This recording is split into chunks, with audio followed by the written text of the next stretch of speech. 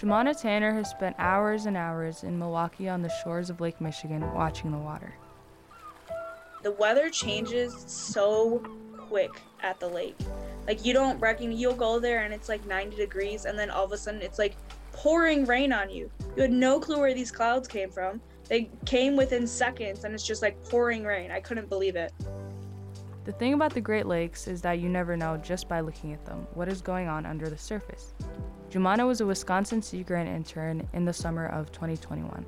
Her job was to go to Bradford Beach in Milwaukee during the busiest hours and talk to people about what might be going on beneath the surface of the water. And I even had like this one gentleman, I was, talking to him about rip currents. I was like, do you, know what it means, like to be like pulled out there? He's like, yeah, like last week I almost drowned. And I was like, wait, wait, what? He was like at a pier because he knows that he can't really swim that well. So he was at a pier where, he at least had something there. Huge wave came by and all of a sudden, like next to the wood, it like sucked him in. Next to piers especially, there is a large amount of rip currents because the water gets stuck against the wood and then it has to go right back out. It's like a perfect path. So people don't know that like swimming next to piers is dangerous. And he's like, I didn't see any signs, or maybe I didn't pay attention or whatever. Somebody help me, you save me. But like I nearly drowned. Today, we're talking about the hidden currents of the Great Lakes and how to change a culture around swimming when racism is the water we swim in.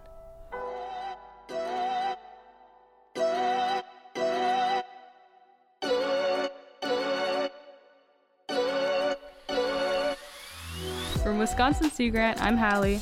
And I'm Bonnie. And you're listening to The Water We Swim In, stories about the Great Lakes and the people working towards equity. Wisconsin Sea Grant is based at UW-Madison, which occupies the traditional land of the Ho-Chunk people. The stories on this podcast span the area we now know as Wisconsin, where the lands and waters are cared for by the 12 Native nations that call Wisconsin home. Jumana was talking to a man who almost drowned at the beach. Does this happen a lot at Milwaukee beaches? Unfortunately, yeah, it's kind of a big problem. Because of the pandemic, the beautiful thing about it is that we saw more people of color, especially Black people, recreating outdoors. And we had some tragedy down at the lake, though. We had 3 Black men drowned at McKinley Beach trying to save children. The issue is that the water can look calm on the surface, but there's rip currents going on underneath. And people don't necessarily know that if they're not familiar. So there's one thing to learn how to swim, but you also have to learn how to keep yourself safe in the water. And swimming is not necessarily enough for that. That was Brenda Coley, a longtime activist in Milwaukee's Black community. She does environmental justice work as the co-executive director of Milwaukee Water Commons. It's great when more people are able to have fun outdoors, especially people of color who've been historically excluded from natural spaces. But with more people out on the beach, safety becomes more of a concern. What's really tragic is that 4 individuals died while enjoying Milwaukee's McKinley Beach in the summer of 2020. On June 3rd, a boater, who hasn't been publicly identified, died while searching for 2 swimmers who were later found safe. Javarius Bankhead, who was 19, drowned on July 20th in 2020 after saving his 2 young cousins. On August 8th, Jesse Brock, who was 50, attempted to save Tony Bishop, who was 14, and they both passed away, although Brock was able to save 14-year-old Daniel Rivera. As Brenda noted, 3 of those men were African American. It's complicated. That's the issue. So, there's racism involved with this. There is historical trauma involved with this. There is desegregation involved with this. There is no opportunity to get to places to swim. I was at a meeting once, and there were 5 of us, and we were talking about what we did that weekend. Every one of them had done something really big on the water, but me. And so I'm trying, it was very striking to me that it was part of their culture to recreate during the holidays on the water. You look around when white people are recreating, do you see people of color? You do not. So it becomes a cultural thing. It's a normal, natural thing. And that's not the case among poor people and people of color. So how do we make that part of their culture too? So, Hallie, what's your relationship with swimming? Yeah, so for the beginning of my life, up until maybe I was like 15 years old, I didn't really have a relationship with swimming or any form of ability to swim. I lived in Eden Prairie, Minnesota. I mean, we did have lessons offered in elementary school for sixth graders to take swimming classes. It was required, actually, for all sixth grade students to take swimming lessons, but the year before I became a sixth grader, my fifth grade year, there was a little boy that ended up drowning because of the lack of supervision.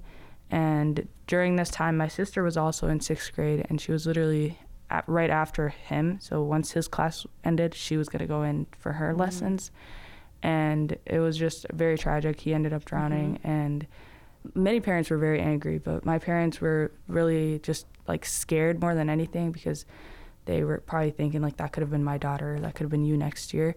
So their thought process was basically that you're staying away from water just so you can avoid drowning. But later on, when I finally got my first job, I ended up working at the Eden Prairie Community Center as like a child caretaker.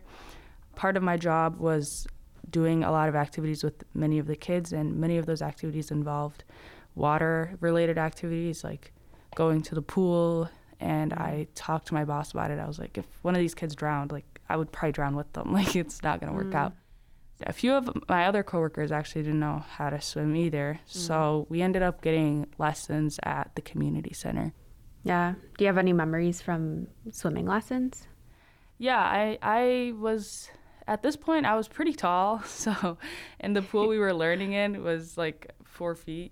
And I'm literally 5'8", 5'9". So I just remember feeling really awkward, because there was also like literal children learning with me. And I was like, this is so embarrassing, like, honestly, like, but now I'm really grateful that I learned it, because it's a really good thing to be able to do. And it's a really nice activity in the summer as well, to just cool down.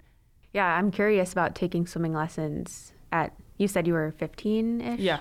At that age, because I don't remember much about when I learned to swim. I was probably 4 or 5.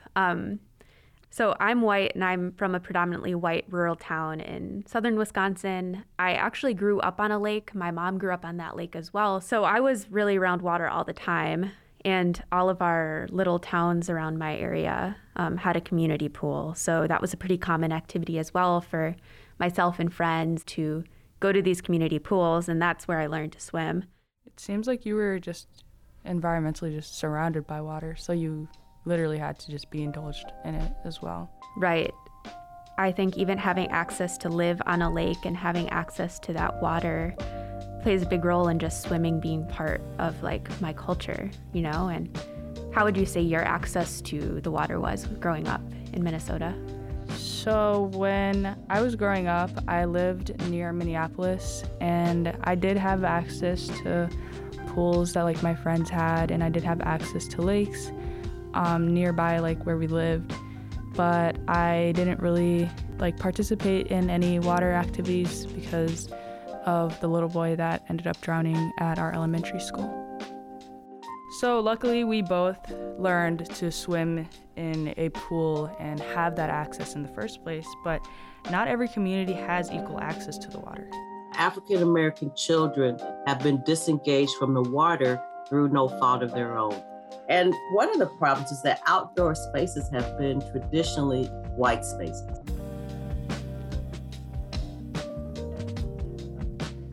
Dr. Deidre Peroff has researched swimming disparities since she started working at Wisconsin Sea Grant's Milwaukee office in 2014. For Deidre, a few statistics just kept coming up again and again in her research.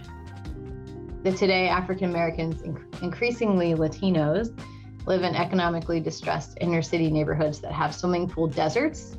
So that's the big thing, is where are the swimming pools located, and are they accessible, like physically accessible to people that live close in that neighborhood, or do they have to, take 3 buses or drive 30 minutes to go to a pool where they can access swimming pools and lessons?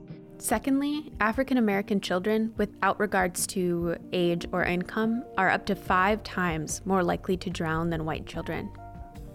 And third, almost 70% of African American children have little swimming ability or no swimming ability. So that's a huge one, 70%, right?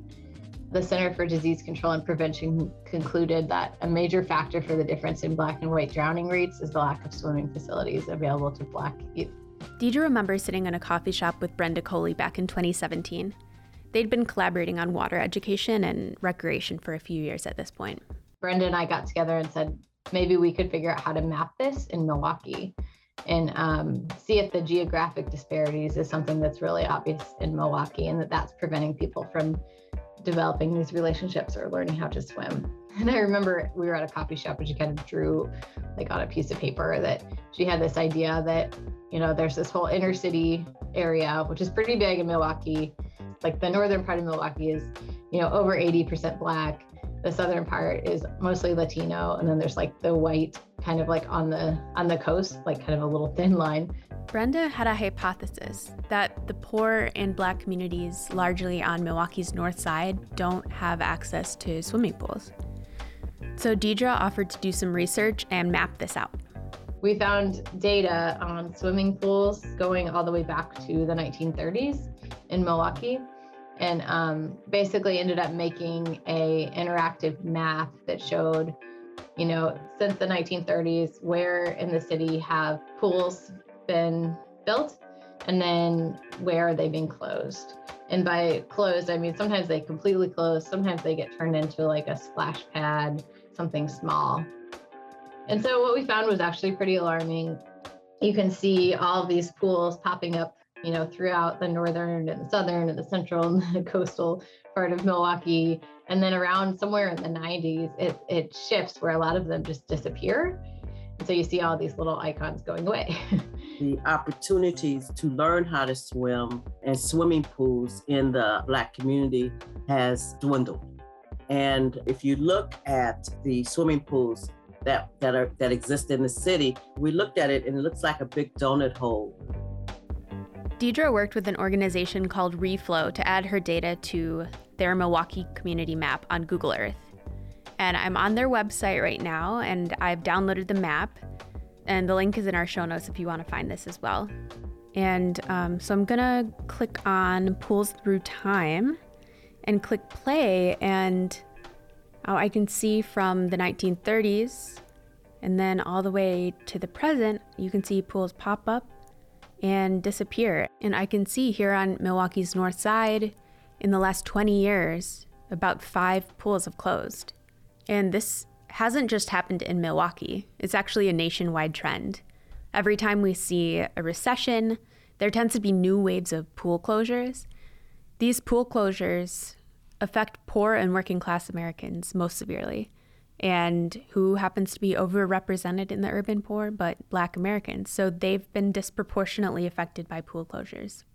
Back in Milwaukee, Deidre has done all this research. She's put it down onto a map, and she can fast forward through the decades to the present day. In the northern part of the city, there was one pool that was still open in this area, and that's Lincoln Park Pool. Just as Deidre has finished researching this map and it's all ready to publish, she got some troubling news.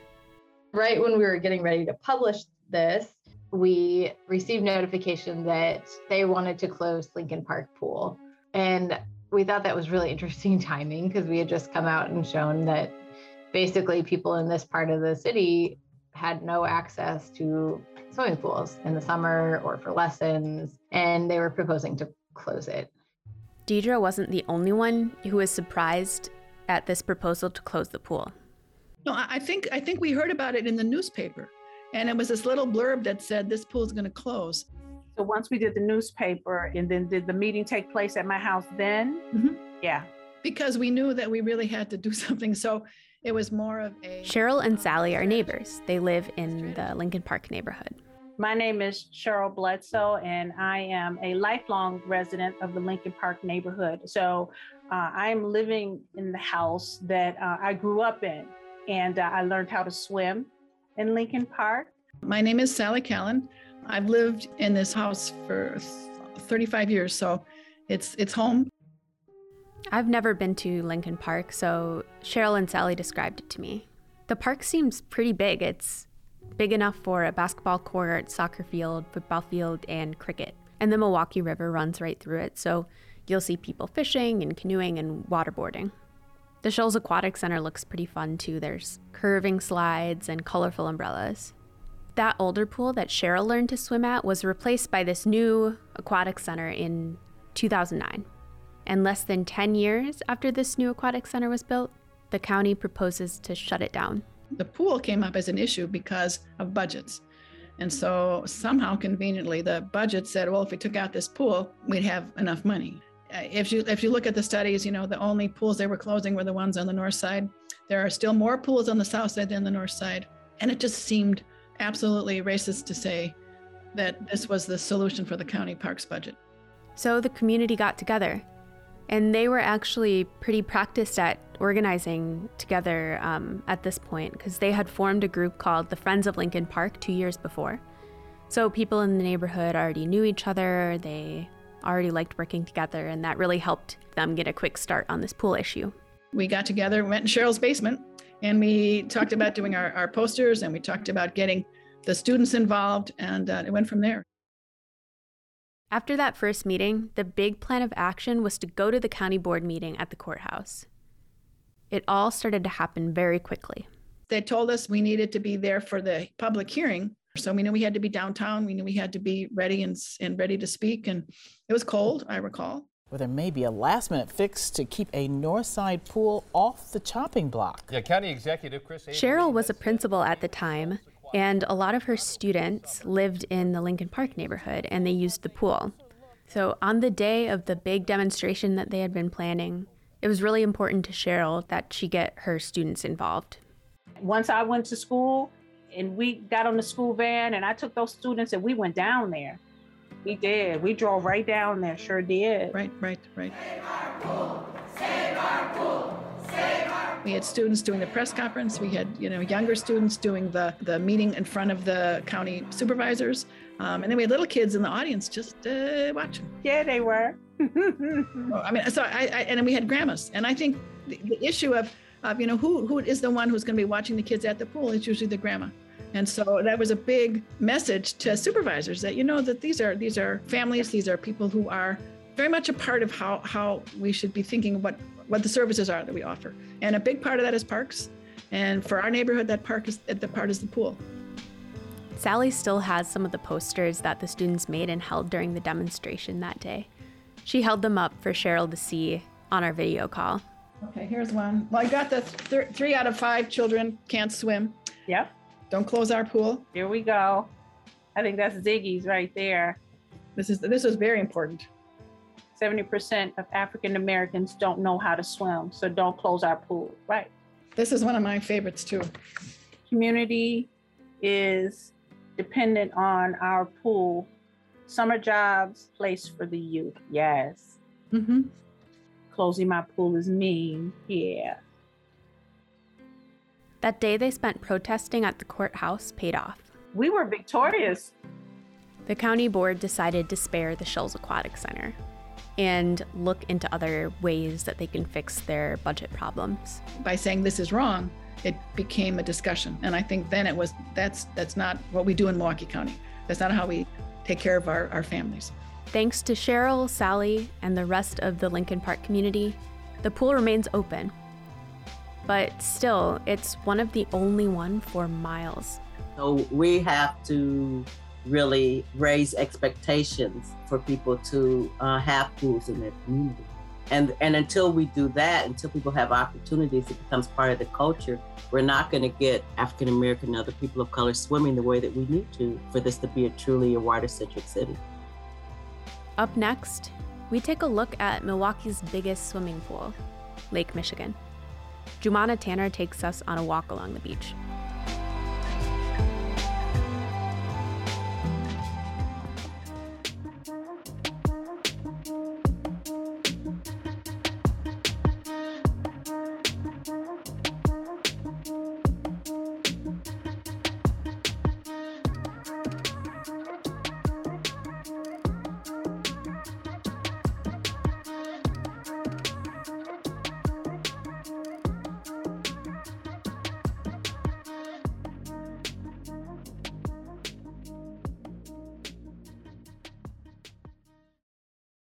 people don't really take like the lake seriously, of course, because it's just a lake, like it's not the ocean, but it actually does have some pretty dangerous consequences with the right kind of weather. Milwaukee was facing a lot of challenges in 2020. A series of drownings right after the other, a lifeguard shortage, and the pandemic was leading more and more people outside. Deidre, Brenda, and their partners came together to ask, what can we do about this? After a brainstorming meeting, they decided to create the Beach Ambassador program. Jumana was the first Wisconsin Sea Grant intern on the project. So Jumana is also a student at UW-Madison. Even though she is studying zoology and marine biology, the Beach Ambassadors program still caught her eye. What really grabbed me in was the fact that it was a pilot program and they've never done anything like it. So they were like looking for people who were like, okay, we're just going to jump in and like get into it. I love trying new things and just seeing where this takes me, especially if it means influencing people and teaching others about science. I myself, I'm an artist, like I like to paint and everything. And I've also got like my scientific side. I've always like looked at scientific journals and I've been like, okay, this is complex and it has a right to be complex. But at the same time, if it's important for the public to understand, to some extent, we have to like change it in words that they can understand so that you don't have to have a PhD to understand what's going on in your environment.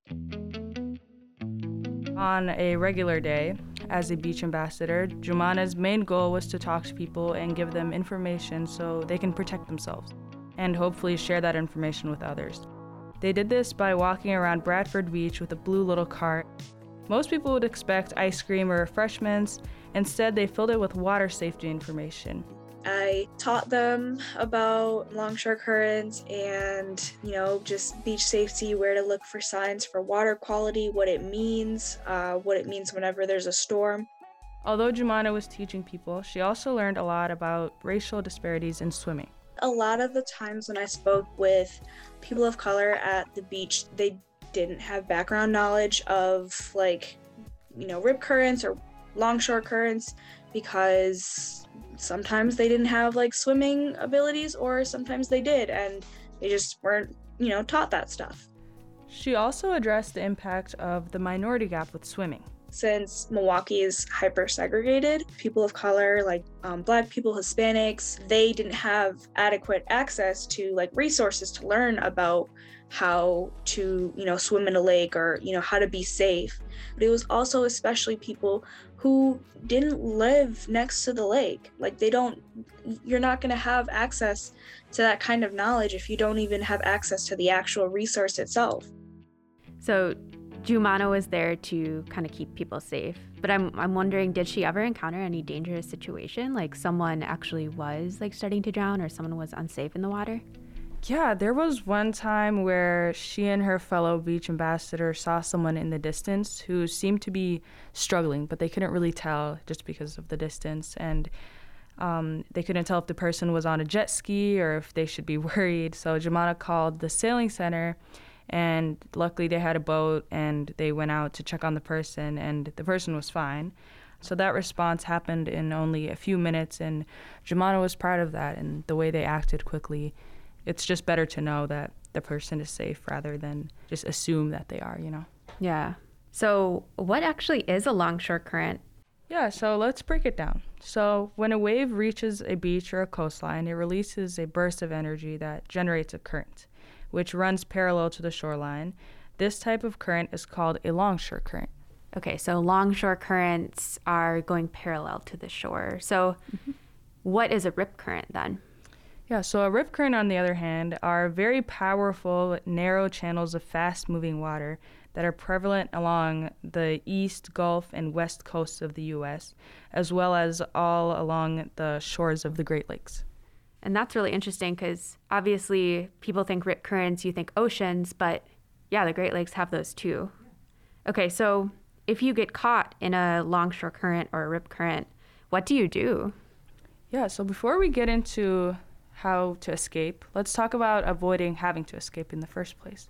So rip currents are often difficult to see, but you can spot them in areas where waves aren't breaking or where there's foam, seaweed, or discolored water being pulled offshore. If you miss those signs and end up getting stuck anyway, here are a few tips from the National Oceanic and Atmospheric Administration, or NOAA.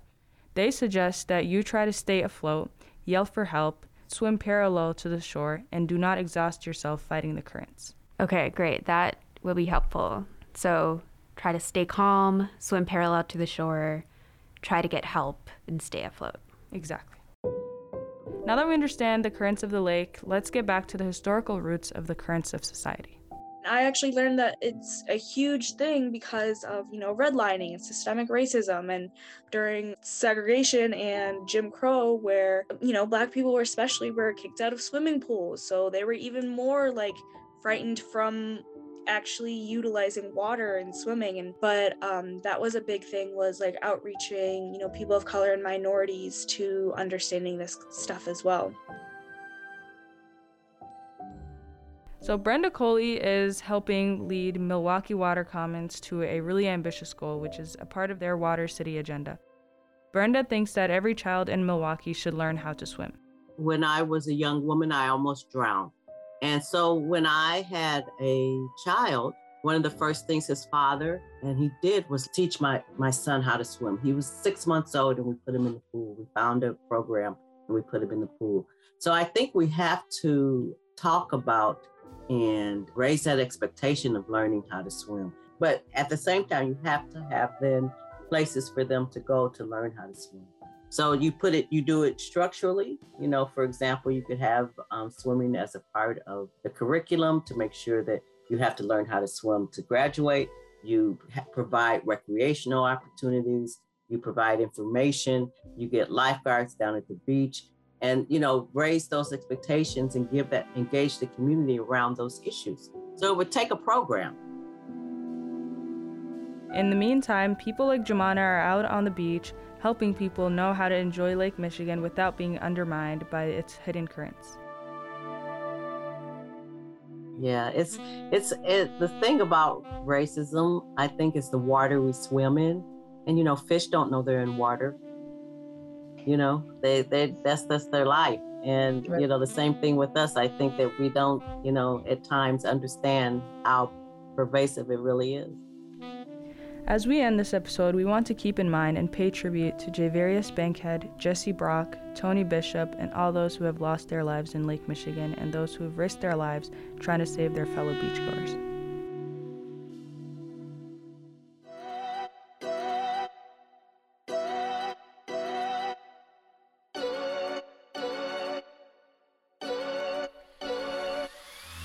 The Water We Swim In is produced by Bonnie Willison and Halima Jama.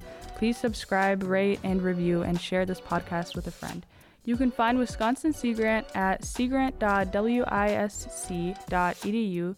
You can find the Wisconsin Water Resources Institute at wri.wisc.edu. Thanks for tuning in. We'll see you next time.